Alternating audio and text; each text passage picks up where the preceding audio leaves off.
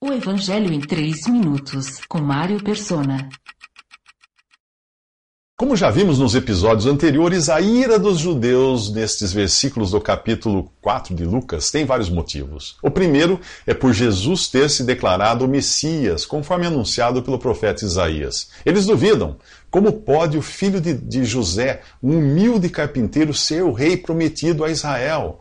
O outro motivo do desgosto é o ciúme que vem à tona ao Jesus falar de como a graça de Deus beneficiou a viúva de Sarepta e o leproso Naamã, 2 estrangeiros, quando em Israel havia tantas viúvas passando fome e leprosos precisando ser curados. Os orgulhosos judeus jamais poderiam admitir que Deus agisse em graça para com aqueles desprezíveis exemplares e povos inimigos, enquanto o seu próprio povo se esforçava para merecer o favor de Deus. Se você for alguém que procura levar uma vida honesta e piedosa, o que é muito bom, porém, na ilusão de que assim irá merecer a salvação, e fica indignado por Deus perdoar e salvar um pecador convicto, você é igual àqueles judeus. Se você acha injusto um criminoso arrependido ser salvo apenas pela fé em Jesus, você ainda não entendeu o que é graça. Enquanto você se achar melhor que um ladrão, homicida ou estuprador, não haverá salvação para você, pois você se sente injusto ao comparar-se com eles. Mas não é com o bandido que você deve se comparar, e sim com Jesus, o homem perfeito. Ele é o gabarito pelo qual nós somos comparados por Deus. Você é perfeito como Jesus? Você é sem pecado como Jesus? É claro que não.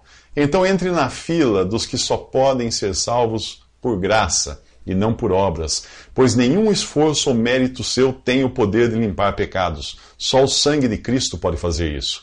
Imagine Deus traçando um risco no chão. De um lado está Jesus. Aí ele diz para todos os que forem perfeitos como o Filho de Deus, para passarem para o lado de Jesus. Quantos passariam? Você passaria? Nem eu. No fim, nós descobriríamos que eu, você, o homicida, o traficante, a prostituta, todos estaríamos do mesmo lado do risco e somente pela graça de Deus nós poderíamos ser transportados para o outro lado. Isso você obtém pela fé em Cristo e no seu sacrifício na cruz, a única obra que poderia satisfazer as justas e santas exigências de Deus. Jesus revela o que está no coração dos judeus.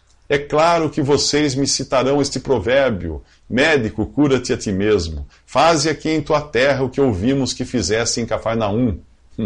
Não, ele não irá atender às exigências dos ímpios. Deus é soberano, não obedece ao homem.